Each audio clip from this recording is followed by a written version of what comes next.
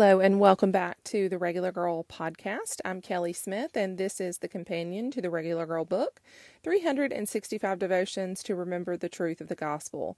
Today's entry is titled Humility and Trust. For everything was created by him, in heaven and on earth, the visible and the invisible, whether thrones or dominions or rulers or authorities. All things have been created through him and for him. Colossians chapter 1, verse 16. There's this false notion we often carry, and it goes something like this.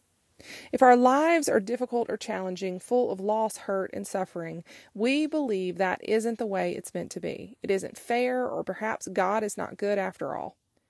Buying into this is a lie straight from hell because it flows from a vein of our lives should be comfortable and fulfilling and not too difficult, because if God is good, we shouldn't have too many bad things in our lives if we believe in him.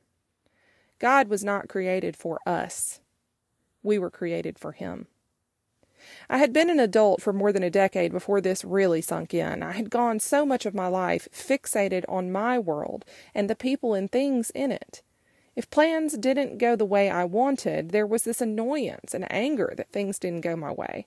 I'm not just talking about some Willy Wonka, but I want a golden goose mindset either. I'm talking about big things, heartbreaking things, things that left me poured out and dried up, and it felt like God may not actually love me. Would it be far off for me to wonder if perhaps maybe you've felt that way too? If we live in a false reality that we should have everything work out our way, we've missed out on what God really intends to do and through us.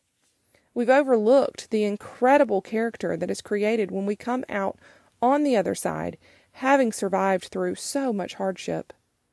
We've turned our backs on the truth of the matter, which is that if we are the created, we are meant to glorify the Creator. And that means he is always working on our holiness.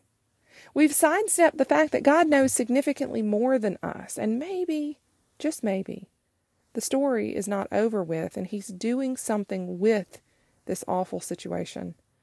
Look at the last part of our verse for today, Colossians 1:16. All things have been created through him and for him. All things. That means you and me. We are his creation, and we were made to glorify him. This is the hard work of humility and trusting in God.